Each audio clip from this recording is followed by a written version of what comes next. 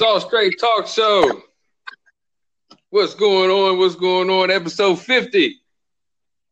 We got football we can finally talk about, plus some basketball. Very interesting topic to talk about on that. First, I'm going to introduce my guest, John Overstreet. Wonderful football voice. John, what's going down? Not a lot. Just ready for football season to kick off. Hey, and the football season is going to kick off in a very, very big way. I'm trying to tell you. We got a lot of things to talk about. First off, I want to say the last time that me and you did an episode, wasn't it like, man, I'm trying to think. Like the last time me and you did an episode, it had to have been leading up to the Super Bowl Falcons Patriots, wasn't it? I think we did an NFL 100 one maybe after that, but oh yeah, we sure did. Yeah, you're right. Yeah, I was in there thinking. I said, I've been trying to get you as much as I can. But I do remember we did the top 100. We did from like 70. We sporadically went through the list. Yeah, which that list is what it is. They did another one this year, and I feel like they're getting better, but yeah, not a big fan of it. Right.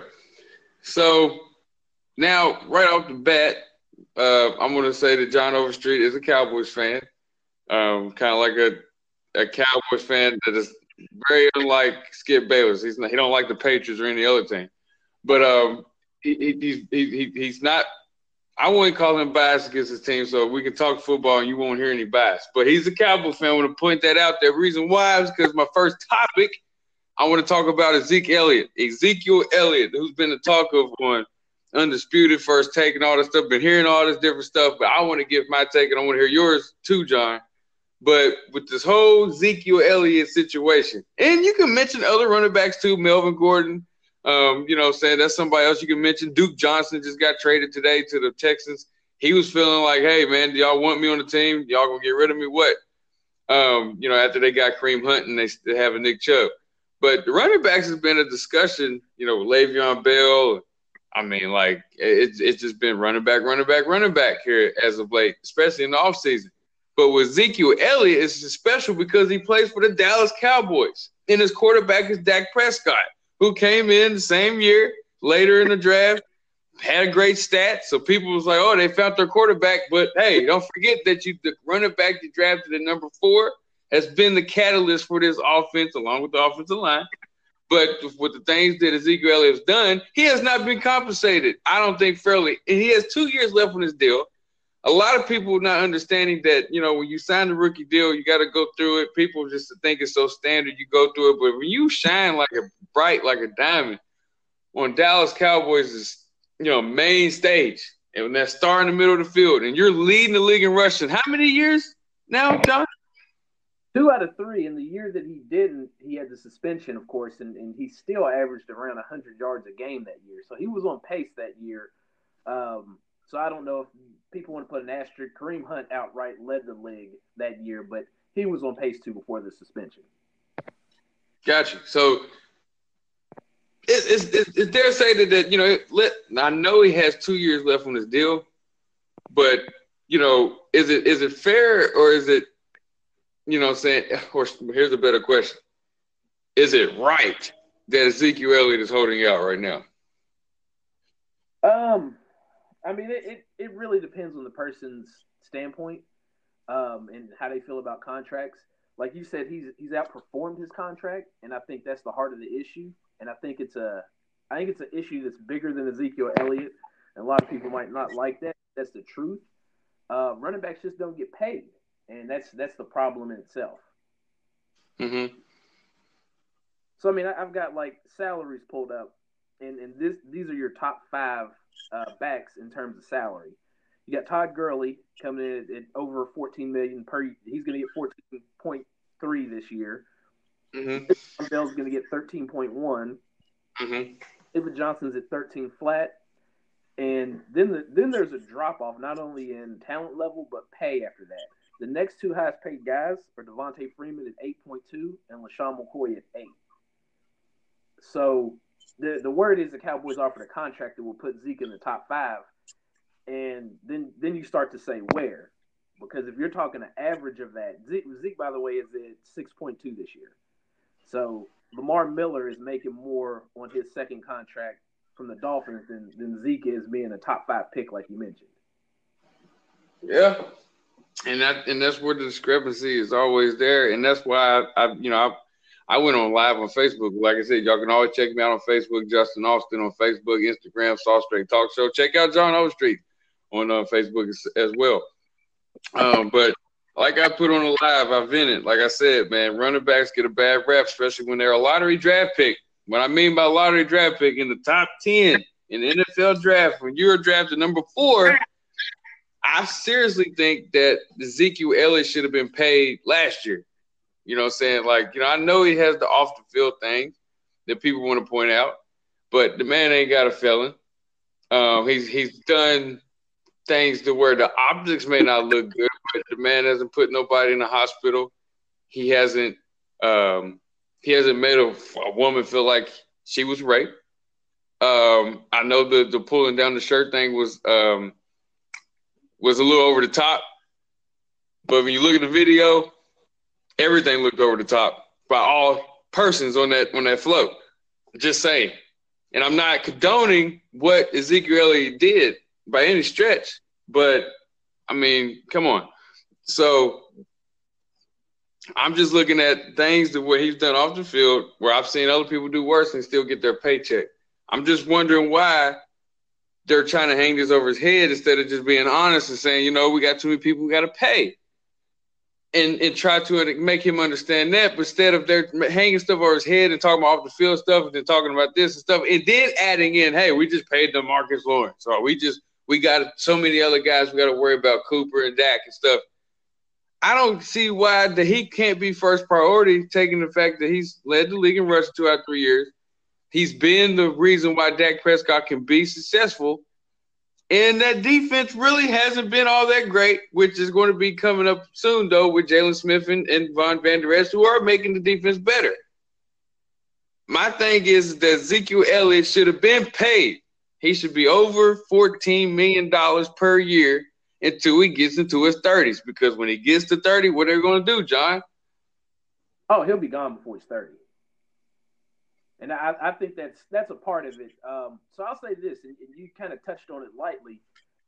When Zeke was the pick 4th overall, the plan for Dak Prescott wasn't for him to start that year. And I think a lot of people forget that Zeke was the pick because they thought this is the guy that will replace DeMarco Murray with Tony Romo at quarterback, and we'll have a year or two of competing, NFC Championship, maybe finally push through for a Super Bowl.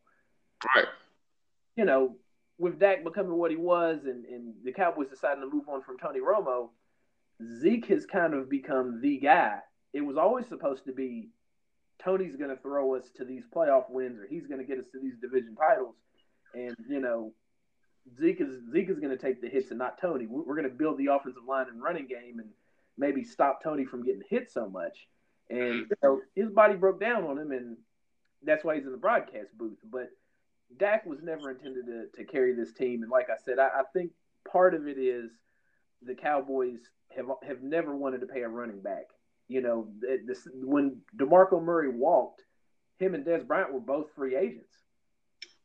And, it worked out where the Cowboys paid Dez. They couldn't or didn't want to pay DeMarco Murray the money that he wanted. And, DeMarco's career flamed out in Philadelphia because he was a bad fit there. He had effective years in Tennessee, but even when he was replaced, Darren McFadden was 4th in the league in rushing for Dallas in 2015. So the Cowboys feel as though if they have to do it without Zeke, I mean, they picked up McFadden off of the bargain bin, and he was 4th in the list. I'm a Cowboys fan that remembers the days before Tony Romo and after Troy Aikman, and there were some rough years where we didn't have a quarterback, where Quincy Carter maybe is the best guy in that period.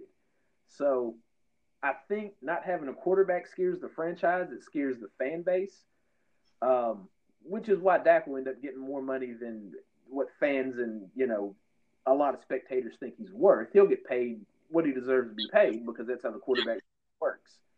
Handsomely, yeah. Michael Irvin touched on that and how Jimmy Garoppolo's contract set the market. And he was a guy that had, I think, 11 total starts at that point. So here we are talking about 3 guys at once, and Dak Prescott having the second most wins as the starting quarterback since 2016, he might not produce the numbers of a Matt Ryan or Russell Wilson, but the team is winning, and that's going to be hard to throw away a quarterback that's won 32 games in 3 years. I got you. Yeah, and that, you make a very strong point there. Now, what do you think? Now, I got this question for you right here. Do you think starting of the season, if no contract happens with Zeke and he doesn't play week 1, week 2, and say if, Dak struggles and, people start having to talk and saying, see, that's why you need Zeke. You need Zeke. I mean, like, what is that? I mean, like, would that hurt Dak's contract? I mean, like, what I'm getting at is that Zeke is sabotaging Dak. If you think of being like a little bit where if you don't play and then here you have the same struggles from Dak, it's going to hurt his chance of making big money. Absolutely, but I think for the team, for the ownership, and sometimes I think it's easier for fans, especially like myself, to not look at the team as what it is. All of these teams are in business to make money. Right. And winning is absolutely, I think, the goal of a lot of franchises. But at the end of the day, you've also got to be – it's also a business. So, if Dak Prescott doesn't do well and, his contract time comes up and that number gets lowered, either one of two things happen. Either you're going to get him back at a discount and, you got to put some things around him. You've got to put an elite running back with him. Or you know what you have in him, and you have a guy that can't get it done without an elite game, and you decide to move on, which that's not a bad thing either. Because like you said, I think the money's there to pay the guys on defense once their deals come up because the salary cap is always changing. But this is, I think, the point where you've got to pull the Band-Aid off of one. And I think there's a window that's closing for Dallas in terms of them pushing through. But there's, like I said, it's also a good time to move on if you so choose. Jason Garrett's in the last year of his contract. Right. This is, I think, his 8th or 9th year there. So if ever you wanted to rip the Band-Aid and start off with a new coach, new quarterback, this is not a bad time. So if Dak doesn't play well, it gives you that get out of jail free card where you can move on and the fan base ain't going to criticize you for not paying him. Mm-hmm. Okay. And that's where like you look at Amari Cooper sitting there like, man, like I need, like I need you, like this whole thing. I just think Zeke needs to get paid, but also think Zeke needs to be a grown man and say, look at it, I'm going to end up getting paid, but help out your teammates. You know what I'm saying? I think this holdout is not like Le'Veon Bell. If you get what I mean, like a little bit, like Ben, old vet, content with whatever he's got, is not hurting the so much of the team's salary, whatever. Yeah, at AB, you had whatever the pieces you had, but you was going to have Le'Veon right there. But my thing is, where I find it different is that these guys are young. Like, everybody's young. Not just Ben, like Ben was an older guy. Even you can say Antonio Brown was, 30, like approaching 30 quicker than what Amari Cooper is. So, like, I would just look at it like, man, like, you still young. You know what I'm saying? Like, I think if a one big-time season, they want to pay you. And, with that 1 year left on the deal, in good faith.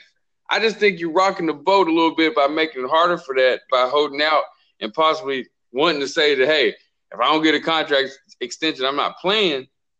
I mean, if you leave this offensive line and do nothing, you're just going to be Zeke, who had a flash, led the league in rushing 2 out of 3 years, and pulled a girl's shirt down. Or do you want to come play this season, ball out, and be congratulated for other things, and then possibly get paid during the season or right after the season? I just think for him hoo-hawing around, I mean, I feel him. It's like I can't play both ways. You know what I'm saying? I can't be on the fence of this, but I'm just saying, like, I just for his teammates, I would be there. I just think for the teammates, I'd be there. I understand that, and that was my initial feeling. But this is also, like I said, if you led the league 2 out of 3 years, and like I said, that year in the middle, really a suspension is the only reason we're not saying he led it 3 out of 3 years, and you start to look at your peers, which, again, that's always a dangerous thing. But you start to look at your peers, and you're paid like Lamar Miller's being paid. And Lamar Miller had a nice season in Miami. He's went to Houston and been a solid every back. But is he on the level of a Zeke? No. I think most people are going to say he's not close. Has David Johnson been a level of Zeke? No. Other than his 1 year, and I think that's the consistency piece just isn't there. But that's where it stems from. And Zeke belongs in that class with Todd Gurley and Le'Veon Bell, and he absolutely belongs up there. But yeah. It is, like I said, it's more of a running backs don't get paid on the second deal type thing. Right. Watching someone else point out Alfred Morris, who Dallas re-signed.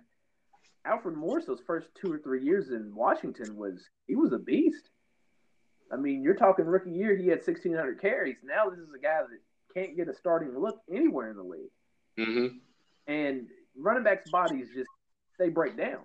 Yeah. So that's why he's forcing his hand. He knows that he'll be 26 when his 5th-year deal is up with Dallas. 26, he'll still get paid, but no one's going to want to invest their team's future in him.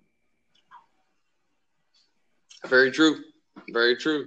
Like I said, I hope something gets done here soon because the last I report was the Cowboys was rarely even talking to Zeke's representation. Rarely. I said, we're not even really worried about it. They're looking at it like, we'll get to it. They will, but it's like you said, it's how often does a team have their quarterback up, a receiver, their number one wide receiver up, and then a running back that wants to kind of get pushed to the front of the line. There's money for all of them. Dallas doesn't go outside and get free agents much, if ever. I mean, the free agents that Dallas sign are George Aloka's getting paid less than $1 million. I think Kerry Hyder's under $2 million. He's maybe around $1 million himself. Randall Cobb was a relatively cheap signing. So, they haven't signed any offensive. Well, the offensive linemen they signed are backups. Cam Fleming coming from the Patriots last year, and Joe Looney was a cheap replacement for Travis Frederick, who was out with the autoimmune disease. But Dallas isn't putting a lot of money into the free agent market like you're seeing in other teams. Dallas tends to try to draft very well, which they have recently, and then they put the money back into retaining their own players. So the money's there to sign all of them. It's just the philosophy of when can they make these pushes, to go further in the playoffs. I think that's what it be. And the contracts are getting in the way of a team that added a lot of talent and actually has a chance. It's going to come down to Philadelphia or Dallas, and one of those teams is going to push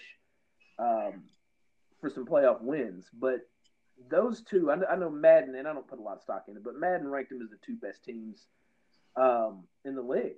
So I think a lot of people see the talent there on the paper. They, got to the second round last year, were within 8 points of the Rams, and didn't play their best game. So I think if they put this team together that they have on paper and they get on the field and you get the contracts taken care of, this team could have a special year. I'm not trying to be that Cowboys fan that says this is our year.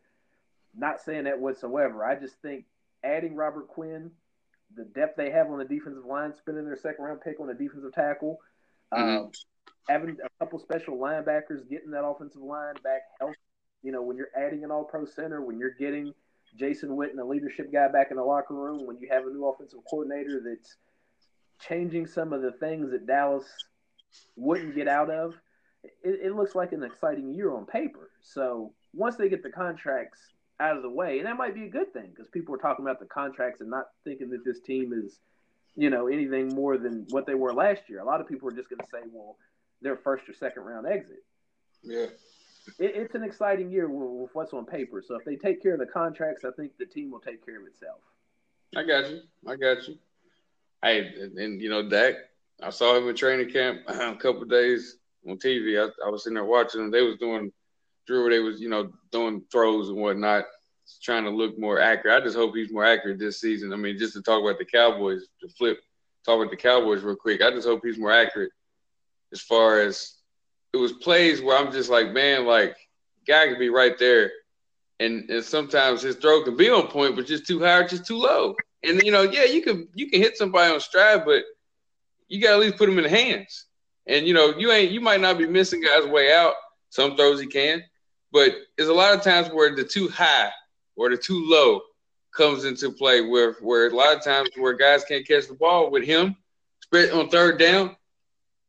Uh, that's why I would say Zeke needing to show up for training camp is big because you put this in a position where this man got to throw 40 times. He's not going to be able to do that, especially against, saying somebody that we're going to be talking about here pretty soon, here in a couple of seconds. But it just the Cowboys, saying they need to get their situation. They got a good problem to have. They got great talent on the team. Just they got, like you said, they're going to have the money to sign everybody. It just everybody's got to be on the same page and not feel like that they're bigger than the team. And right now, I just feel like Zeke is like, shit, I'm that guy right now. Well, I'll say this about that quickly before we move on. I think that this year he will make a leap. I don't know. I'm not. He'll be a lead or anything like that. So you got to realize, first year he comes in and gets all the reps in preseason, but he's not getting reps with Dez Bryant, who got hurt, I think, week 1, week 2 of his rookie year. So your go-to guy gets injured. Then, I mean, like, if we're talking about, I think the consistency hasn't been there for him. Scott Linehan being a terrible play caller. Mm-hmm. The offense going from Dez Bryant and Jason Witten heavy in the passing game to last year when you're talking about going out there against the Panthers and Deontay Thompson and Terrence Williams are your number 1 and 2 guys. Mm-hmm. So I think as the season went along last year and Michael Gallup started to emerge, when we got Amari Cooper, some of the tight ends started to play better. I think the consistency piece, once he got a little more consistent, he picked up during the second half of last year, once Dallas went 7-1 down the stretch. And I think that's some of what you're looking for this year. Now, Cole Beasley's gone, and that was his security blanket in a lot of ways. We didn't throw him the ball enough. But Jason Witten's back, so he's got consistency there. I wouldn't worry about he's returning Cooper and Gallup. There's some consistency there. Like I said, the other tight ends, Jarwin and Schultz, he's got some consistency with them. Then he'll have his normal center back. So I think with the line improving, with people coming back, him having the same group of receivers, because like I said, rookie year, he's set up with one thing in practice, and then he gets in games and he's got another. Second year, we lost Jason Witten last year, so there's been so many moving parts for him. We lose Dez last year. We've changed up who he has so much, and I think that's hurt him. And then not only that, but you've got play calling that's very much the same game to game. It's going to help him having Kellen Moore as his offensive coordinator. It's going to help him having some consistency with the guys around him. So I think he makes a little bit of a leap. Like I said, I'm not saying he's going to become elite. He is a 2-time Pro Bowler. I think maybe he gets back to that level. He'll be somewhere fifth, sixth best quarterback in the NFC, maybe.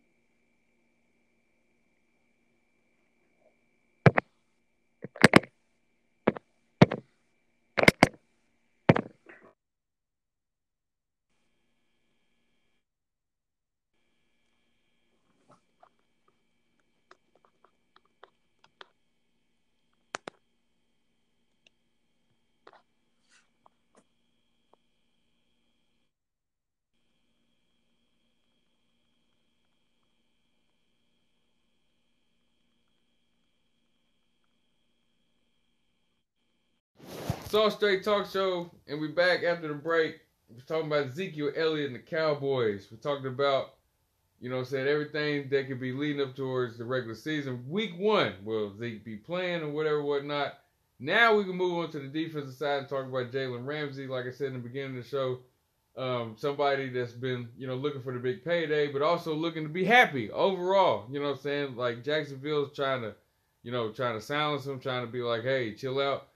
But he's looking at it like, when free agency get here, what am I going to do? You know what I'm saying? And he's mentioned teams like the Raiders, with them potentially moving to the Vegas area.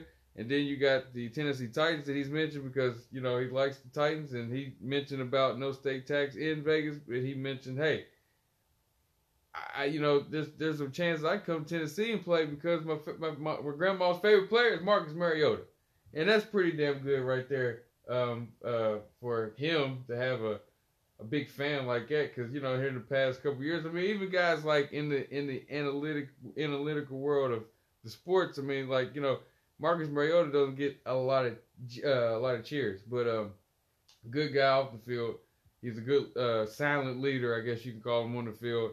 He made some plays, especially that one in the playoffs, a little tip where the ball got tipped and he ran it, caught it, ran it for a touchdown. I thought that was remarkable. But Jalen Ramsey says, hey, I would play for the Titans. So basically, the Jacksonville Jaguars should be looking to ship him on out of there. But hell, he's asking to potentially play in a division where, that type of player that he is wanted. Because hell, he's on the team that's in that division. I'm not correct. Yeah. And so, Jalen Ramsey, does he deserve to be having the time before week 1 to be talking about where he wants to play at the end of the season? Training camp, I feel like that's the wrong mindset to have. It's kind of like with the Zeke thing. It's a business. Jacksonville's a terrible market. They're going to see what they have with Nick Foles and see if they can become a team that can compete again.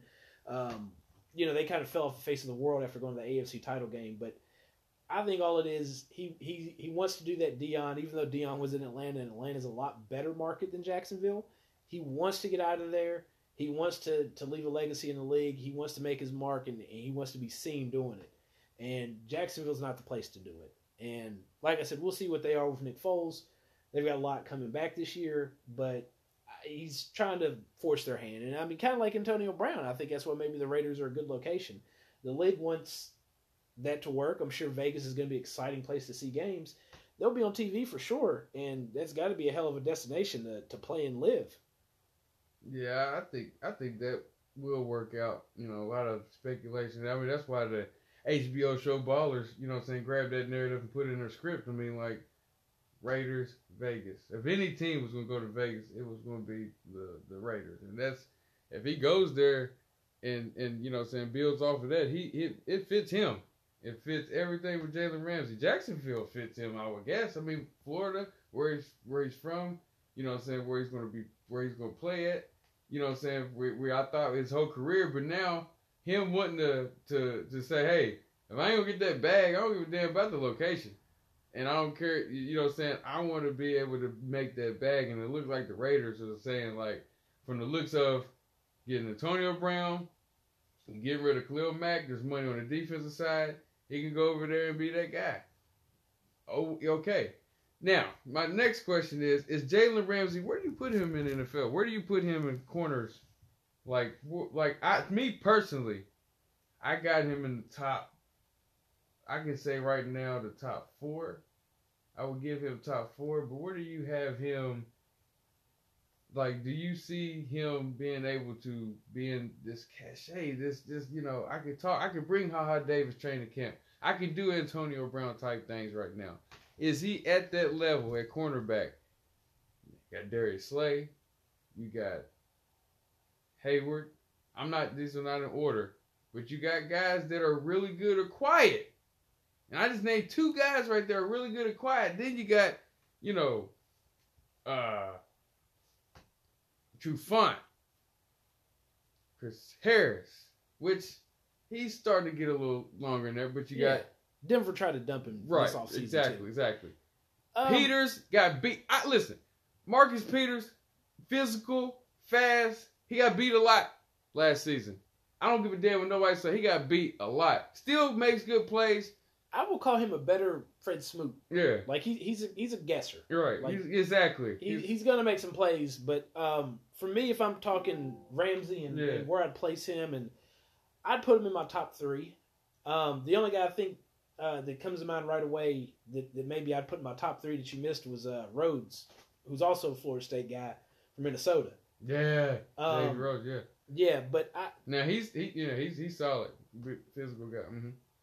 Jalen has size that a lot of those guys don't have. I like Slay a lot, and I think Slay is elite, but Slay doesn't have the size that Ramsey has. Mm-hmm. I think if you're talking, you're talking. I mean, he did a lot of Cassius Clay things last year. He talked a lot of smack and backed it up in a lot of games. Mm-hmm. There was a lot of games where, like the Steelers game, mm-hmm. I want to say he had 2 picks. He had a big game. Yeah. Jacksonville just couldn't do anything with the ball offensively. Nope. Football's different than basketball or even a lot of other sports. You can be a star and loud, and you can not affect the game at all. There were whole years where Dion didn't get thrown at. Mm-hmm. So he was brash and cocky, and he had to get his on punt returns or tip balls or whatever. But he was boastful, and I think that's what Jalen. He's following the model, and all the guys do that. All the elite he went to Florida corners. State. Yeah, but I'd put him right up there. If you're asking me who I'm looking for in a corner, he's a prototype guy. He can cover anybody. Yeah. He can cover tight ends. Yeah. Because of his length. Mm-hmm. He can tackle very well. Yeah. And he creates turnovers. Like, being a Cowboys fan, there's nothing more frustrating than Byron Jones covering everybody, but he's got hands like the little kid off of Little Giants. Yeah. You want to cover him and stick him so he can catch a ball. Right. Yeah, he can't. Yeah, that's one thing about Byron Jones is like he's going to catch every third attempt about 8 receptions, maybe fourth. I've always seen it. Byron Jones is like he's going to drop that. He's going to drop that. Hargraves is always somebody I looked at like injury prone, but a guy that can high point it, but doesn't really get it all the time. But he's a progressive guy for my team, the Tampa Bay Buccaneers, and hopefully he can stay healthy. That I can start naming him some more, because Brent Grimes is getting old. You know what I'm saying? I think he's gone now, and I mean like we're trying to find that Jalen Ramsey, and you know what I'm saying, quiet or talkative. But for Jalen Ramsey, if he's going to play for another team, I just feel like just hush it, play the season. If you did your armored money truck, whatever, with Ha Davis, you already made your presence felt. Just put it out there on the field. Talking on a podcast. Now, he wasn't on First Take. He wasn't on Undisputed. He was on a podcast with Taylor Lewan and if I'm not mistaken, a former Tennessee Titan player, both linemen, and he was talking. Podcasts, you tend to talk a little bit more loosely. Oh, everybody speaks a little more liberal on podcasts. Yeah. I think it came out today. I don't know what platform or it was a tweet or story or what, but he said that he would DM guys' girlfriends, wide receivers' girlfriends, before he played them in college. I mean, there's a level of savage there that I like in a corner. But with Jacksonville, I mean, they're not really a vocal team. I mean, they don't have those. They don't have that guy. They've never really had that guy. I don't think. I mean, Maurice Jones-Drew wasn't that guy in the media. Jimmy Smith wasn't that guy in the media. Like Fred Taylor, was a quiet guy. Yeah. Like they had Keenan McCarty. They had guys. Yeah, so they've never had that guy to be. Right. So he's the first. He broke it the mold. Leonard Fournette could be an asshole, but he's not like Jalen Ramsey. I think like he's just an asshole. He's not boastful in the media. But for Jalen, I hope it works out for him. And I also like seeing elite players go to good teams. Mm-hmm. I know a lot of people don't. Mm-hmm. To me, I don't. I mean, it's like, do you want to see Barry Sanders on an elite team and get validated by winning a ring, or do you want to see him wasted? Same thing with Calvin Johnson. We got to watch him waste his career away on a mediocre team, and it's a shame. Yep. And like as soon as that guy was getting good, he was taking him 30 minutes to get out of bed, and it was just like, damn, all right, they're getting better, like they're getting there, but he's like, damn, man, I'm kind of wore out, and I don't know if we're gonna be going digressing or not, and then they're gonna be trying to throw me the ball 10, 20 times a game. But the thing about Jacksonville to think about is that they got AJ Bouye, and he signed to another 3 years, I think. Yeah. And if I was Jacksonville and looking at that, he's he ain't no bullshit corner. He's an elite corner. When he came there, I think he was ranked top 5, top 3 by Pro Football Focus. Yes. He came from the Houston Texans. Yeah. So then again, if you're Jacksonville, then it becomes where you want to put your money. Mm-hmm. And some of that is you want to show the young guys on your team that if they play very well, that you're going to reward them. And then some of that is, like you said, it's let's get this problem out of here. Mm-hmm. I don't know if they view him as a problem or not. I thought the thing with Ha Davis was funny. Mm-hmm. No, that was cool. It was something that you can put on TV. To me, it seemed something like you would see a bigger star in a bigger market do it. Like it like reminded me of T.O. doing sit-ups in his driveway or Antonio Brown pulling up in a classic Great Gatsby car. Something much more like that than like those people in Jacksonville looked around like, what's happening? And who is that? and who is that? Who is that? Now, if he if he was in Atlanta Falcons, that would have been a real hype live moment. It just seemed like you said, it seemed stale because people was like, And when he said, Jalen Ramsey, yeah, get that bag, you know what's up. You can hear Jalen Ramsey talk. In that instance with the camera being that far back and people being around him coming off that, there was no buzz. No buzz, no clapping, no like, like you can hear Jalen Ramsey talk without a microphone. So that's why I looked at that like, okay. That's why I'm saying, chill out. Because last year you already sit there and said, this quarterback did, this quarterback. But I'll say this. I don't know where he was. I'll say I felt like he was wrong. I would certainly rank some people differently. Mm-hmm. But the people that he trashed, for the most part, he went out and had good games against every one of them. Yeah. And everything he said, they backed up. Yeah. Now, as the season went on, I think he quieted down because their record started to, they gave up. The defense gave up. Well, they did, especially after the Conor McGregor Cowboys game where they got 40 hung on them. But, yeah, I mean, you could tell early on in the year, like, he had some games circled, and he trashed Matt Stafford. He trashed Gronk. He trashed Roethlisberger. I mean, he had good games against a lot of them. Yeah, I mean, we talked about Ryan Tannehill a little bit earlier. Yeah, he is what he is. I mean, like, speaking of quarterback buzz, I'm hearing Ryan Fitzpatrick is winning the battle somewhere. And that's crazy to say. I don't know where the fucker is playing, but he's winning a battle somewhere. Ryan Fitzpatrick is going to be starting again. I think, where's he at? I want to say Miami, but I'm not sure if that's just yesteryear that I'm thinking of. That's what I'm saying. Yeah, it is Miami. It's Miami. He's in Miami. He's kind of like... He's beating Josh Rosen right now. Yeah, he's kind of like McCown, where you saw that picture. McCown had that picture. His daughter had like 30 different jerseys where she went to high school. That's kind of... Fitzpatrick has played like for every team. Pretty much. Yeah. So but unlike McCown, Fitzpatrick got big money from each team, even though he didn't really get to spend it all. Well, he's Fitzmagic. He shows up and he looks good. He's immortal for 5 games, and then he comes back down to earth. Yep. Because, the tuxedos end up looking a little fucked up. Because the thing is, Fitzpatrick's got good pocket awareness, got good feet. He can move, he can slide. But I think when he gets his confidence up, he's thinking that I can make every single throw. Well, when you're Fitzmagic for 5 games in a row, you've made all the right decisions. Right. Yeah, it's like he gets into game 6 and starts heat check throws right off. Yes, and the heat check throws because it goes against his throws. The slant, the deep ball. The slant, the deep ball. And then the rest of it is happy feet moving around. I get 5 yards, or I check it down to the running back, or I throw it out of bounds. When he gets in his heat check mode, he starts throwing across the middle of the field, interception. Then you got the Steelers game, for example, where he threw 4 picks. Bucks. And then they're like, okay, James is coming back. We have to throw him in, but he's a 4-picker a game guy, too. Which moves me on to my next. I want to talk about this for a second, then we'll talk about Melvin Gordon real quick. But I want to say something with Jalen Ramsey to end him off, is that if he did go to the Raiders and he's in that division with Broncos and with the Chiefs and all that stuff like that, that's gonna be crazy. Him going against Patrick Mahomes, twice a year. Yeah, twice a year. Him playing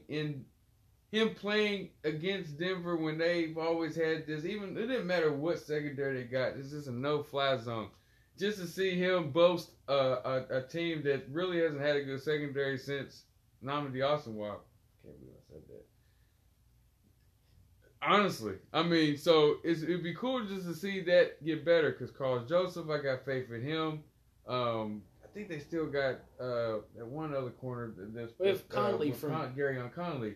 So like they're looking like this could be good to where this could make this division tougher for Mahomes. You know what I'm saying? Because people are saying, can Mahomes do it again? Can he throw 50 touchdowns? You know what I'm saying? Like he can have whatever year this year, but say if Jalen Ramsey goes to the Raiders next season, it changes things. Yeah, for sure. But I'll say this about if he goes to the Raiders, which like us, he's an asset, and I think ultimately Jacksonville wants to keep him. I don't know how far apart they are on the money, but I'll say this: when you're in Jacksonville, and very quickly I'm kind of trying to go through my mind. Being a West Virginia guy, Aaron Beasley comes to mind, and I'm not at all. Aaron Beasley is like I loved him, growing up watching him. I think there's a difference when you're talking about the standard is Aaron Beasley versus the standard is Charles Woodson or Lester Hayes. Yeah. Or you know what I mean? Some of the corners that the Raiders have had throughout the years. Right. Even Eric Allen when he was older, like there's always been a standard for the Raiders corners. Yeah. So when he goes there, all of a sudden the expectation becomes, can you be Charles Woodson? Right. And, you know, it'll change. It'll change Jalen Ramsey, and that's, even if he goes to Tennessee, you know, they've had some good corners in the past, but the expectation will change dramatically, especially if he were to go to a market like the Raiders, instantly Charles Woodson becomes, can you be this? Yeah. If he goes to the Titans, it would make Butler's job a little easier. Butler would get back to his form. I think it's, you know, it allowed Malcolm Butler to not get burnt by some guys that I felt like in New England he was able to have help by the defensive system. And having a Jalen Ramsey would help Malcolm Butler out a whole lot. He didn't get killed last season. Just a lot of plays I saw where he got killed. I saw him get killed by Alan Hearns killed him on a double move. Malcolm Butler is one of those guys where I think he got the recognition. He got all the big contract. You should have been Super Bowl MVP. He's got that moment in history. And I think down to down that gets forgotten sometimes. Yeah. Like it's different with Jalen Ramsey. Down to down, he's Jalen Ramsey. Right. Down to down, you got to give Malcolm Butler some help, and Tennessee didn't do that enough. Nope. So, yeah, if you bring in a Jalen Ramsey, you can shift help over to him a little bit. You know, they lost their safety for the year, too. I mean, losing Kevin Byard, if I'm not mistaken.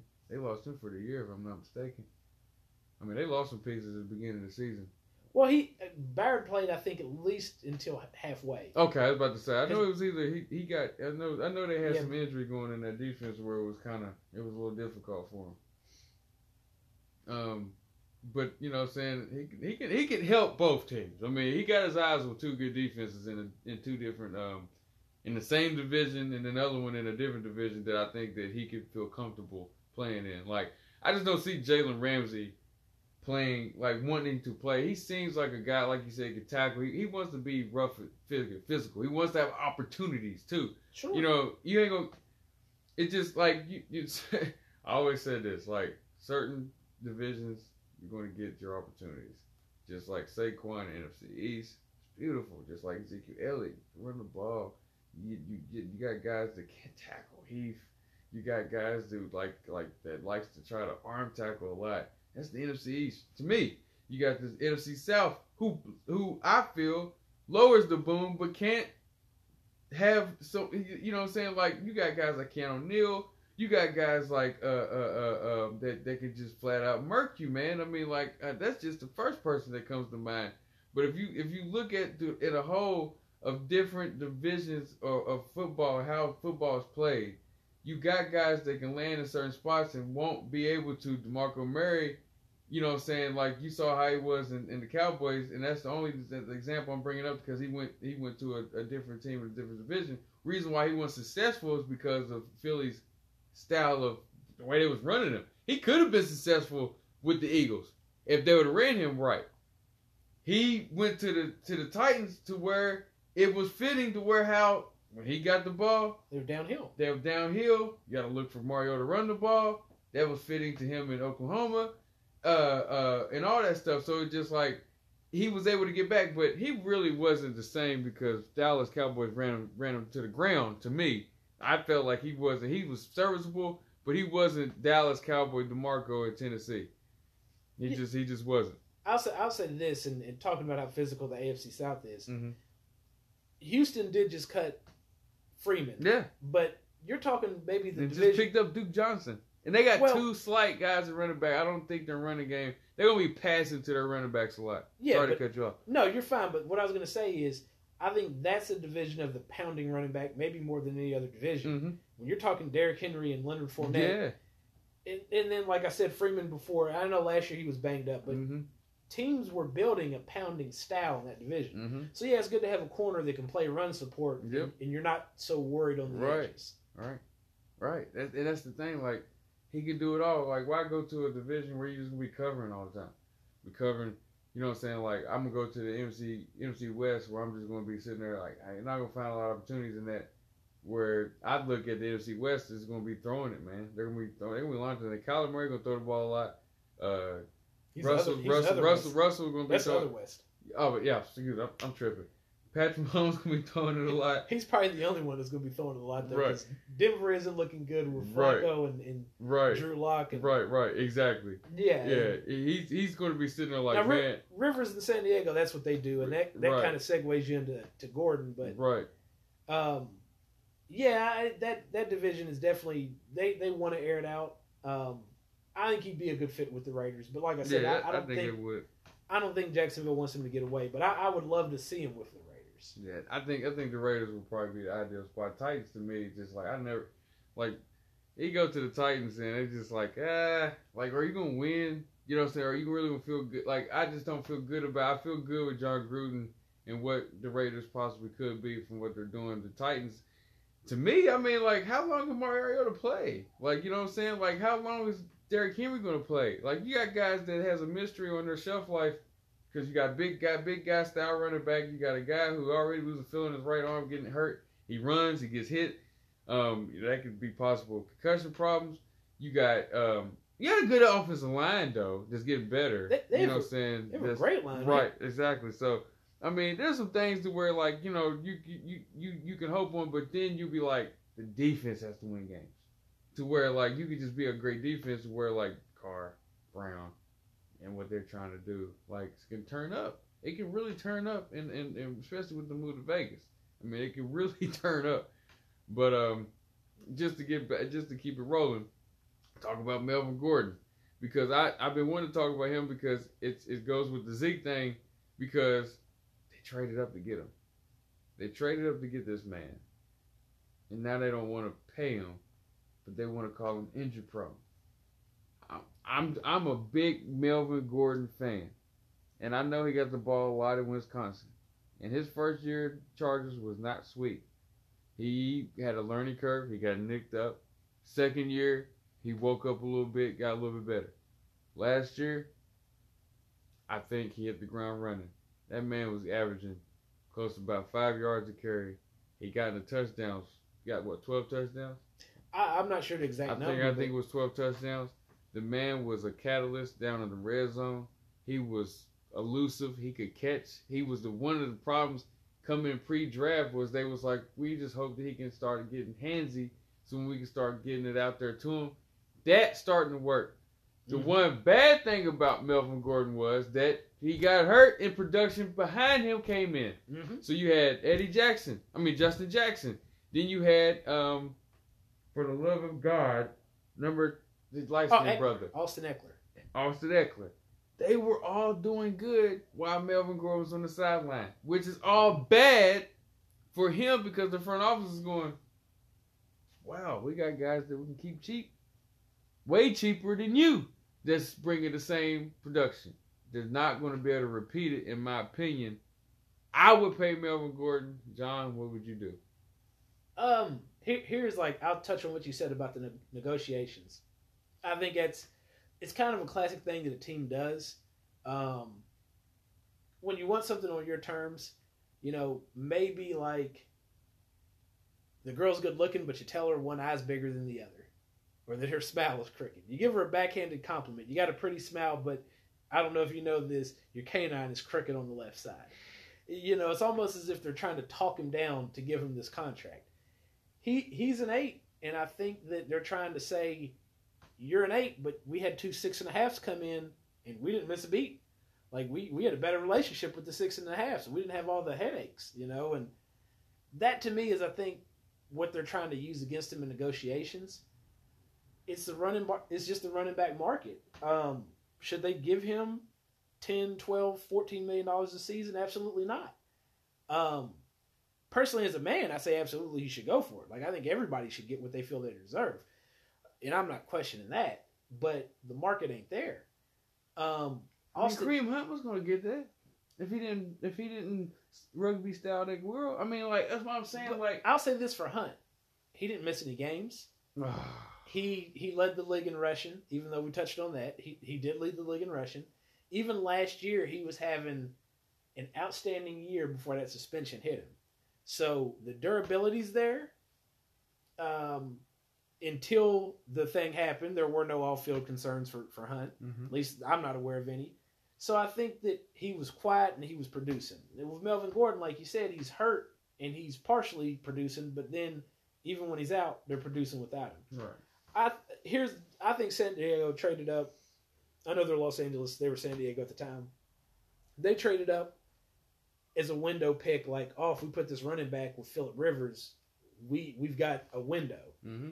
And that window's closing fast for him. Yeah. And Rivers, I don't know how much he has left, but they're not going to pay Melvin Gordon going forward and destroy that franchise. They're going to get another quarterback in there. They're going to have to get a quarterback by any means. I can understand that part. You're saying, like, we don't want to pay you because Phillip Rivers almost at the door. We're going to be looking to get another quarterback, and then here we are paying you. But you can draft that quarterback. It don't have to be a first pick. You're not going to be shitty. You know what I'm saying? Like, you got Tyrod Taylor. Listen, if Tyrod Taylor can stay on this roster and be behind Phillip Rivers and come in behind him and at least get a fair shake, for the love of God, people got to quit. Now, this is my only thing about Tyrod Taylor that I'm going to say is that in his head is always looking to see if they're trying to yank him out. Yeah. And that makes him hold the ball. That makes him not want to throw the ball with conviction. That man's got a cannon when he wants to. He can run and he can drive the ball sometimes. When he's got to look over his shoulder, that man had to look over his shoulder for Nathan freaking Peterman. Okay? So last year he had to look over Baker Mayfield, the first pick of the draft. But Baker is acceptable. Yes. You could have charged Buffalo's front office with a felony for making him look over his shoulder. Right. But I was going to say this about finding a quarterback. To me, finding a quarterback is like when you used to go to the bank, and the bank would give you, you're a kid in the car, you're a kid in the lobby, and they give you a sucker, and you get the mystery sucker. That's kind of how finding a quarterback in the NFL is. Even when you think, we've spent the first round pick on, or first overall pick, sometimes those guys are, you open that sucker up and you get root beer, or you get butterscotch. Yeah. So you might not always get what you want just because you're spending a pick on somebody. Quarterback is probably the hardest position in sports to consistently replace. Mm-hmm. I don't know if Tyrod Taylor could be an answer for them. He could. I think he's got a low ceiling. He just turned 30. He'll be with somebody, but I think he's got a low ceiling. He just turned 30. I just think like guys like him who's just finally gonna get that break is really gonna show people because he has the work ethic and he works hard. He doesn't get discouraged. He could have got discouraged and said, you know what, fuck it. And you could tell that there's growth in him still at this point, moving to the LA Chargers. There's a hunger still in him, and he knows that there's an opportunity for him. He's not getting blackballed. He's still getting picked up by teams. That's great. He's a person that was vocal, was sitting there saying like, man, because I'm a black quarterback, my leash is shorter. He still got signed just like that. That's promising. It is promising to look at that because he told the truth. He told the God honest truth. I got a shorter window because look, I'm black, and that's true. Hell. Thaddeus Young had a breakout year. I ain't gonna say a breakout year to talk about pro. Don't quote me on that. I'm talking about a breakout year to at least get a second chance because I've seen McCowns. I've seen guys, veterans get second chance when they were past their prime. I've seen young guys get chance after chance. I've seen guys in the middle, get chance after chance. Be white quarterbacks. Thaddeus Young came in this. I said Thaddeus Young. I'm sorry. What's his name? Play for the Jaguars. Help me out here. Lewis. Thaddeus Lewis came in, played good football, was getting chemistry with the team and everything, was playing good football. Todd McShay goes, Blaine Gabbert. It's Blaine Gabbert. Jacksonville Jaguars took Blaine Gabbert and Thaddeus Lewis was never looked at again until he just got signed last year because they was making a point to not sign Cap. But how long did RG3 sit out? And I think he got stuck with that stigma of being injury prone, but when you're talking about being a backup quarterback and the Dallas Cowboys signed Mark Sanchez. Mm-hmm. Mark Sanchez went to the Bears after that. Everyone knew Mark Sanchez was not Like, wasn't he on the Redskins last year? Yep. Yeah, so everyone knew Sanchez wasn't a guy you wanted to trust with the ball, even for 1 or 2 games. I think Sanchez put on him. No, that was Tebow. I'm about to say, I think Sanchez put on the freaking Patriot helmet for crying out loud. Well, but that's what I'm saying is... No, it wasn't him, though. Okay. You knew he wasn't going to come in for any extended amount of time and play. No. In RG3, it took him years to get that chance. Now, I think some of that was him waiting on the right contract. Right, because he turned down the Baltimore Ravens. I think he should have, because the Ravens don't know. They've never known what to do with a quarterback. And then he ended up signing with who? I want to. Baltimore Ravens. I don't know. I think RG3 at least could have already been on the bench. Well, I think the Cardinals were offering him, and he maybe turned them down. But no, it was Ravens. Was it? He turned down the Ravens deal. He sat out, and then he came back with the Browns, got hurt, and then he sat out, and then he said, "I'm 27 years old, I can still play." And then the Ravens gave him a deal, and he took it. And then they drafted Lamar Jackson when he takes the deal. He looked good in the preseason. Lamar didn't. Lamar looked good in the regular season, maybe 10% of the time. Fumbled a lot, got some touchdowns. They ran the ball, ran a tricky offense, and went to the playoffs, and it took them an hour to complete a pass. And RG3 didn't dress. I don't understand the logic of the NFL. If you wasn't going to put Joe Flacco in the game, why dress him? Why dress him? And then you not dress RG3 to where if you wanted to run that sophisticated offense for Lamar Jackson, at least you could have put in somebody could have completed a pass within an hour in RG3. So if you wasn't planning on playing Flacco, dress RG3 so he can be the backup for the guy who's shitting on the field that's going to run the same style of offense. I just don't understand certain things like that because you want to go off of media narrative. Carmelo Anthony's going through it, and that's the last topic that we're going to talk about, along with the Rich Paul rule. But to finish my point, you have these quarterbacks that gets these special opportunities. You mentioned Mark Sanchez. Hell, if McCown wouldn't have retired, his ass would be on the team today. Yeah. Today. I fully agree. So, look at Colt McCoy. He's starting. Yes. In Washington. Thank you. Colt McCoy. There's another one guy out there that... Listen. Well, Blaine Gabbert started games for Tennessee down the stretch last year. Now, listen. And now look at this. Blaine Gabbert was starting... And then they had the nerve to go and sign Matt Castle behind them. And they're not capped. So, here's my point. Listen to me on this. There's this guy with the last name Skelton. Skelton has played for... John Skelton. Yes, he's played for the Raiders. He's played for the Cardinals. Mm-hmm. He's played for... Hell, he's been on a bunch of teams. Skelton has not done nothing. Skelton has played a playoff game, sir. Now, granted, by injury, but Todd Skelton, wherever the fuck his first name is, has been in this. I know his name. He's not good, but I know his name. Why? This is the NFL, man. They got a helmet on. You can't make a brand. But how does I know his name? I didn't see him play college football. Same with Nathan Peterman. The same with Chase Daniels. These are guys that get second, third, fourth contracts like Matt Castle. Matt Castle threw 30 less touchdowns than Tom Brady did the year after replacing him. Yes. And he's still in the NFL because of that 2008 season. Right. I can tell you some of the things that he did in Dallas were criminal. Mm-hmm. He flat out did nothing and got paid millions of dollars for it. Yeah. But it kind of, the league in the backup quarterback is a broken thing. And I think, that, like I said, the league in quarterbacks is a broken thing because it's really a bag of mysteries. If you're a black quarterback, you got to get an endorsement by Bill Belichick or somebody like that, Tom Coughlin. Like, you got to get an endorsement. Like, Jacoby Brissett is always going to have a job because Bill Belichick's put his stamp of approval on him. He's always going to have a job somewhere.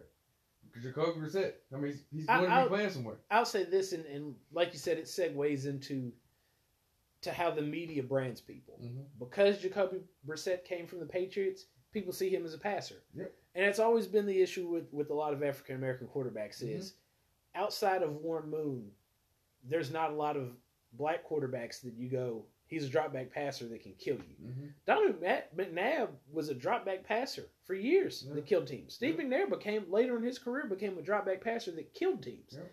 Randall Cunningham that year that he had Randy Moss and Chris Carter and all them boys killed teams as a drop-back passer. Mm-hmm. And I think there's just the stigma of if he can't do a zone read, if he can't take off running, what do we do with him?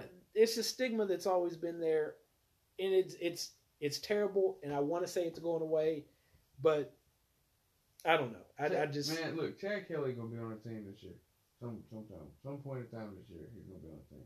But he walked to somebody's house and sat down and started watching TV. Byron Leftwich is another perfect example. There's a guy who was never mobile, but one of the strongest arms ever. Granted, he had a terrible release. Mm-hmm. Byron got on with the Steelers and was a backup for a couple years, and that was it. Charlie Batch, same way. Yeah. And he was a guy in Detroit, and once his window closed, but he was a backup. But he found a job with the Steelers, and they said, hey, you be the backup, you learn the offense, and you come in there and you help out. I just look at it where the opportunity comes for these guys is about, connection and who you know. Because, like I said, you got the helmet on, there's no brain. Oh, absolutely. So when it comes to second string guys, you mean to tell me Chase Daniel is better than Colin Kaepernick? You just don't want Kaepernick to be the backup. Because you don't want the media, you don't want the can he possibly start? Or why is Kaepernick on the bench? He should be really starting. But he just want to be on a fucking team. But you would rather have Chase Daniels' doughy self. I'm not shouting out, I'm not pointing out, I'm not being negative to the doughy people out there. I'm just saying, this man does not look like an NFL quarterback because he don't have no height. He don't got he had an opportunity to play. And this was crazy because you're playing behind a guy who runs and gets hit. So he's playing behind Mr. Trubisky and he has the chance to start. I said, oh shit. Chase Daniel came in there and looked like a piece of shit. Now, he's been a backup for Drew Brees for how many years? He was backup for Brees and Alex Smith. For about how many years? About 5 or 6 years? I want to say he's been in the league. He's been in the league for about 8, 9 years. I want to say 2012 as she came in out of Missouri. Right. So he's been a backup for that long. He's always kept the helmet on for a sticker on it. This man never always. I swear to God, preseason. Man, Chase Daniel, man, he's a good guy. He comes in there, man, he's good. He's been a dependable backup. Never heard his name during the regular season. So somebody gets hurt and then he comes in, and you're like, whoa, that's Chase Daniel. Well, there's no type of production that you're going to get out of that guy. A lot of times in the NFL, in the quarterback room, they want a guy that knows the playbook. They want a guy that knows scenarios. They want Kellen Moore hung around Dallas like that. Now he's the OC. Yeah, but I think the best guy like that, who I don't like to pick on because I actually like him, is Matt Moore. Matt Moore was the guy I was like, man, I feel bad for him. I'll say this for Matt Moore. Matt Moore has started playoff games because of injuries. Mm-hmm.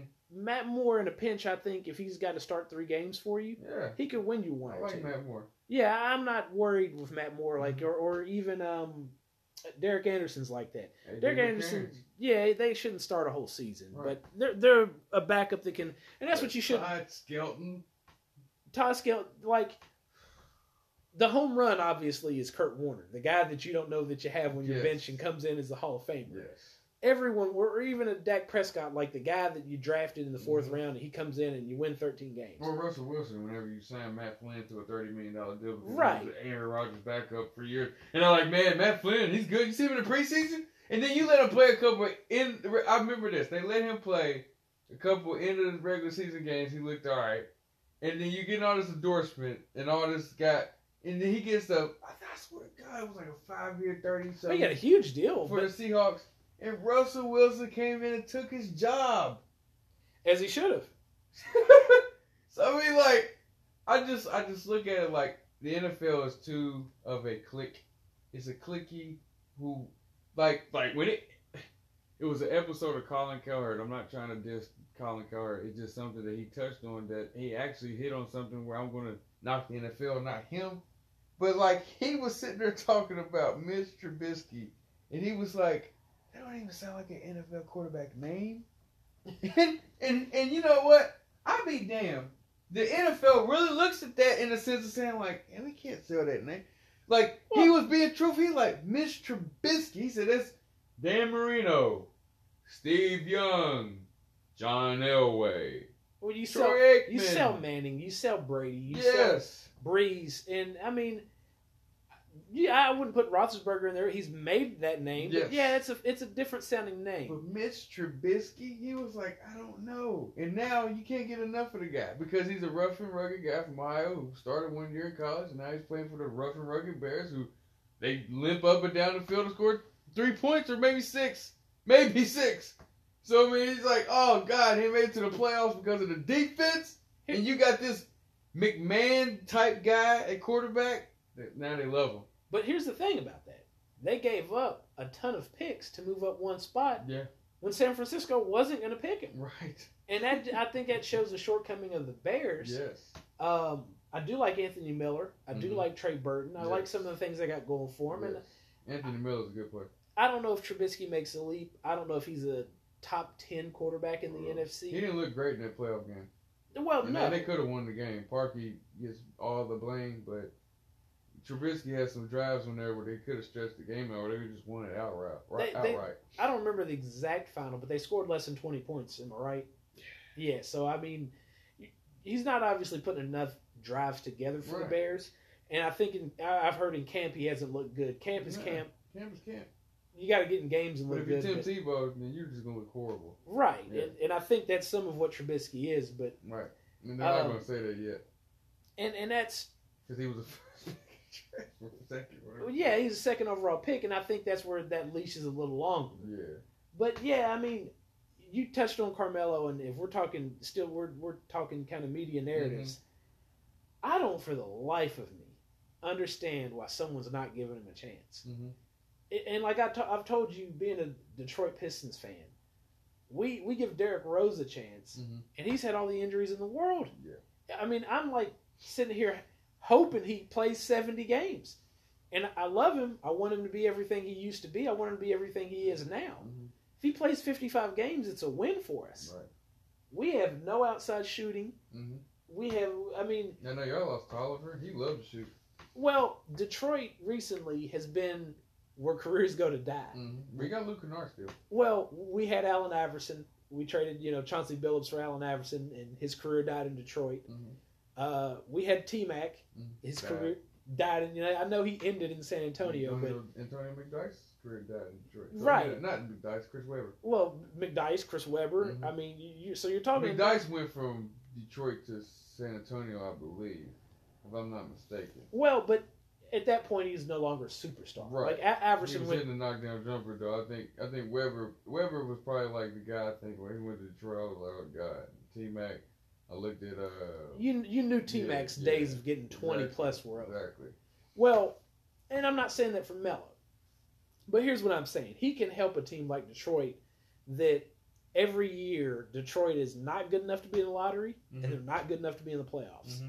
If you add Carmelo Anthony, you let him shoot until he's blue in the face. Who's he taking shots away from? Exactly. Andre Drummond? Exactly. I mean, we've got Blake, and Blake will get all the shots he wants, even with Melo. Well, here's my thing with Carmelo, and I can't wait till we get to this point, especially with the media tied into it. Is that like we talked about with Colangelo and the USA team and all that bullshit, making distraction and him trying to get on the team, and Chris Brickley bringing up the farewell tour, which I will get into that here shortly. Carmelo Anthony, if I'm not mistaken, is around the same age. LeBron James, Chris Paul. He's a year old. I think a year older than LeBron, right? And a little older than Chris Paul. Younger. Is he? You don't know. I'm sure. He's a little older than Chris Paul. He's older. I'm sorry.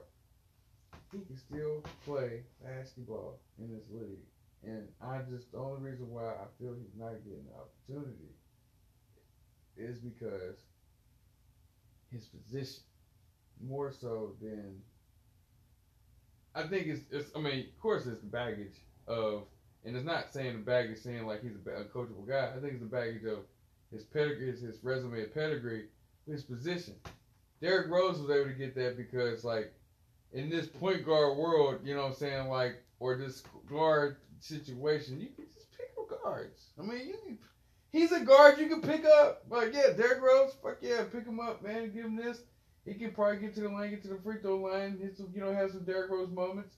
He's better than a Ish Smith. He's better than a guy that we had before at Detroit. There's things to where you look at guards, you see how they get picked up and stuff like that. Like Chris Paul, like he's still gonna play. You know what I'm saying? He's a guard. When it comes to the threes or the small ball fours, they, you know what I'm saying, like they want guys to be more like, come here, want you to do this. Buy into this. Yes, sir. Okay. Yeah. Okay.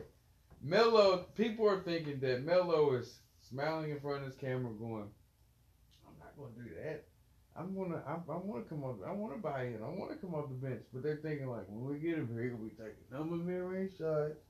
He's going to be sitting there trying to ISO every play and tell everybody get the fuck out the way. And we don't want to go through that. Who are telling these people this? Because I didn't see that in Houston. I didn't see that in the Thunder. What I saw was Russell Westbrook tarnishing that, because just like he tarnished the season after that. And what I see in Houston, I saw a team looking for a scapegoat for their own internal problems, because when it came to the end of the season, you could see they were fucked up in there. Period. That's exactly what it. But let me ask you this: when you turn on the Clippers in the playoffs, and you watch the bench come in, and you see Lou Williams get handed the ball, does he not have all green lights? Yep. Does he not? I mean, they're running plays for him to some extent. And he's shooting fadeaway, leaning, jump shots, mid-range shots. Like, he's shooting shit. You're like, God damn, he's shooting that?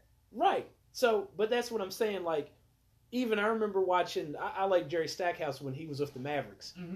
And Jerry had that same type of green light. Like, you're the bench scoring. Michael Finley. You are the guy off the bench that we need points from.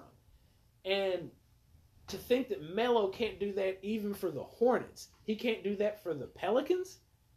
Melo can't come in and do that for a Toronto team that lost lost Kawhi. Like, he can't go to one of these teams and give them 15, 20 points a game. You're telling me teams that need somebody to shoot the ball? You mean to tell me Vince Carter was able to re-sign back with the Atlanta Hawks?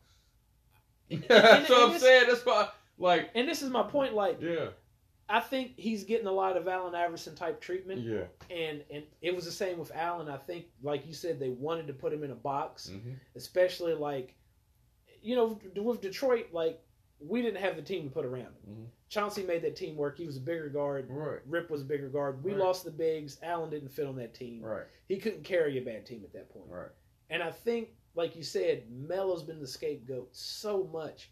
And if you look at history before that, man, like, Dominique Wilkins didn't get done like that. He went to the Clippers. Patrick Ewing didn't get done like that. He went to another team. Like, people... And that's the thing about Dominique Wilkins. He was an uncoachable asshole. You know what I'm saying? He still got a contract. Clippers, Spurs. and this is what I'm saying. Like, if you look at the history of the league, they've always allowed the greats to go out on their own terms. I mean, I'm sure Dominique Wilkins, I'm sorry, Dominique Wilkins, I'm sorry. He was uncoachable. I didn't call you an asshole. They just said that you just shot the ball when you wanted, you did what you wanted, and they was like, well, send his ass to the Clippers. Know what I'm saying? I'm sorry, Dominique Wilkins. No, I mean, I'm sure there's some, people that didn't get to go out on their own terms, but the ones that do, and you mentioned the retirement, the kind of the farewell thing. Yeah, it was great for Abdul-Jabbar. Yep. I went to the Kobe farewell tour, and it was one of the best moments that I've ever had going to a sporting event. Yeah. The pure love that's in the building for someone, and the people that got to see him, even for the first time, were genuinely... Carmelo Anthony wants to retire around the same time LeBron James was going to. I don't think he wants to call it quits now. That's why he was kind of like, why did you go and do that? And I think Chris Brickley did that just to make a team try to, like, maybe sign him. Thinking like, well, damn, if he want to play for 1 year, we'll sign his ass. You know what I'm saying? Like, maybe he was hoping for that. I just think Chris Brickley was just trying too hard to be the liaison of getting Melo back on the team. Like, I'm going to be the guy, because he's been on Instagram with House of Highlights, in conjunction with them, and him posting the Black Ops shit, posting still pictures of him working out. Everything going now, he went on the Breakfast Club. He's just doing all this stuff to where, like, Melo was like, man, like, come ask me first. Don't go sitting there talking about a farewell tour. Like, I still want to play maybe about 2 years, bro. Like, then I can start thinking about that. Because right now I'm seeing LeBron and Chris Paul ain't talking about no farewell tour. Hell, especially Chris Paul. You know what I'm saying? Like, he ain't talking about one, and they're saying that he's lost a step. And I guess they can say that I have too, if me talking as Melo.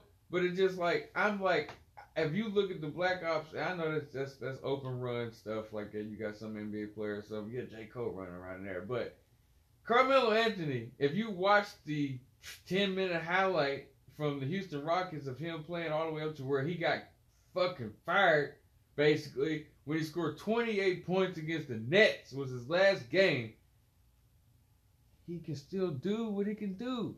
I just think it's too much of a media thing to why he is not on the team, and it's just unfair. And I just think it's happening with so many different things around sports.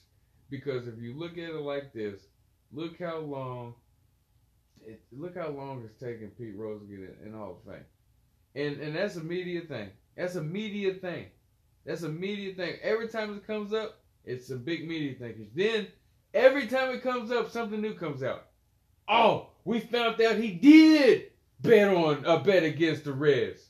That was the new thing. Whenever he was so close, they was like, "Oh, new commissioner coming in.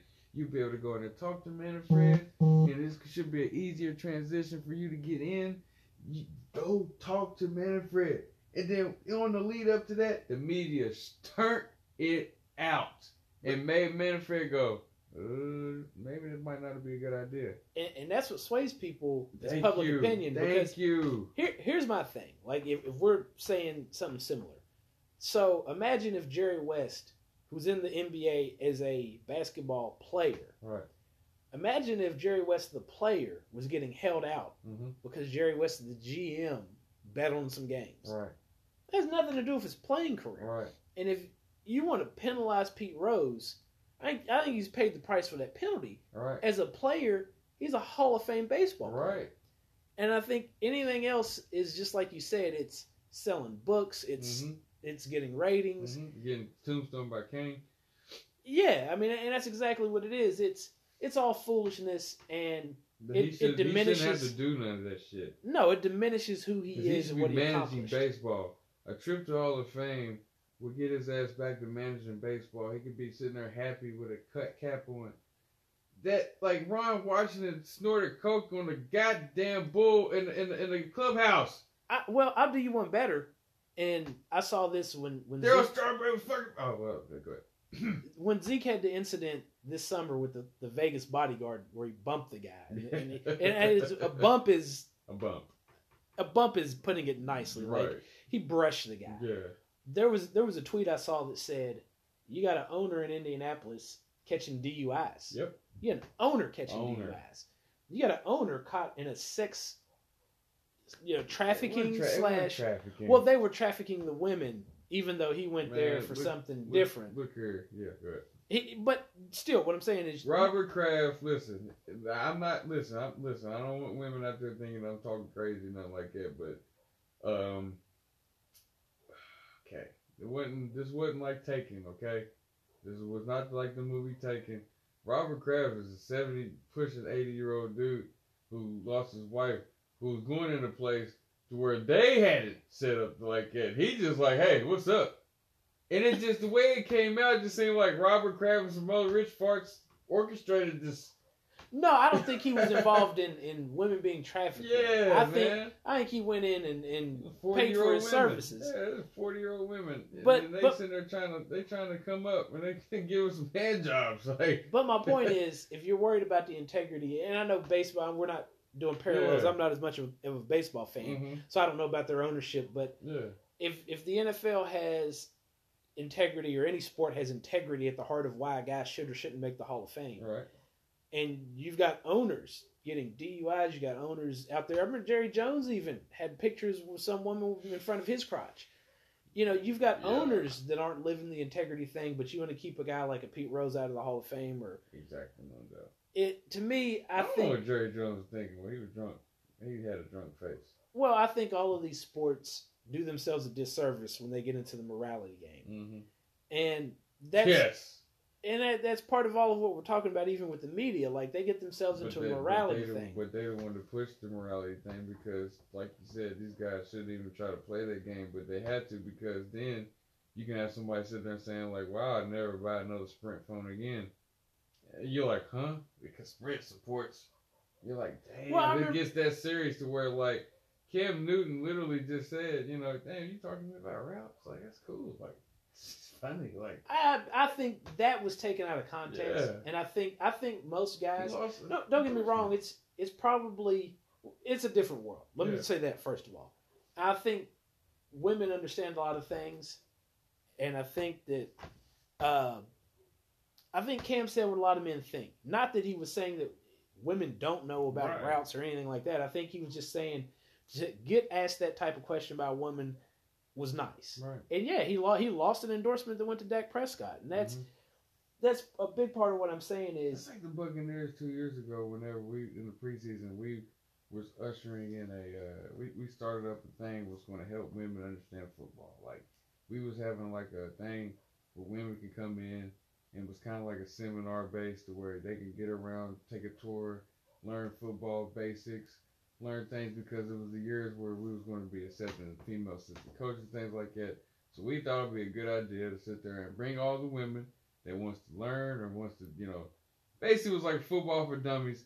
And it backfired because women were like, oh, so you think us women, and that's what I'm saying, like we were actually doing something nice. Because those women actually don't know what a first down is, but they're probably married to a football junkie. They could possibly come and learn some shit. But then you got the people, the women that do know football, going to take it as an insult, be like, so the Buccaneers want to teach football, huh? Like, what do you think we are, a bunch of dummies? So you got to just do it strictly for women? We're looking out for you. My brother had a girlfriend that he was watching a game with her. She saw an incomplete pass, and she said, why is no one grabbing the rebound? Exactly. And, and at the same time, I dated a woman who's telling me about Cal Rudolph and how great of a tight end he is. Boom. So there's different ends of the spectrum. And there's even that with men. And then you know what happened? The men, the writers, the article writers, shitted on the Buccaneers because women were outraged. They didn't sit there and go, they didn't back us up because, well, if you look at it, Tampa Bay was up. Nope, it was Tampa Bay does it again. Or another bonehead decision. Da-da-da-da-da. No backup because they like, I want them turning on me. But I'll do you one better. Wasn't Milwaukee in the running to have a female head coach at one point or a female coach on the bench? And you look at the Spurs having Becky Hammond on their bench, and she's credible there, and she's celebrated there. But with Milwaukee, you heard all the things that the guys were scared to death of. Yep. And I think that therein lies the perception we're talking about. Like with the Spurs, it's a wonderful thing and it's celebrated, as it should be. With the Bucks, because it's an unstable franchise, all you heard were the negative things. Yep. And that's kind of how it works. Yeah, that is true. And it is not fair. It's not fair. No, it's not fair. It's just like you said. If Jacoby Brissett started his career in Detroit, he'd be out of the NFL. He'd be out, man. But because he's been with Bill Belichick, he's going to stay. Credibility's there. It's the same with Jimmy Garoppolo. He's not going nowhere. Only player I can say that didn't have it fortune was Ryan Mallett. And Ryan Mallett, just when he got his opportunities, he really shit the bed. I mean, and that's where whenever the Patriots exiled him, he wasn't going to get opportunities because they didn't get that endorsement. Matt Castle got it. Garoppolo got it. Jacoby got it. Guys like, help me out here. Was another guy who got it. For the Patriots? Yeah, man, it was backup. He's playing right now. For another team? He was. I don't know. They've had Hoyer. They've had Bingo. That was his name, Hoyer. And just like how he can hang around. So I mean, like that happens. So it's been all good. You know what I'm saying? For episode 50, this has been great, and I'm glad to get back on it, and I'm glad that John Overstreet was able to get back on it. For what it's worth, this is Soss Talk Show. Y'all have a good one.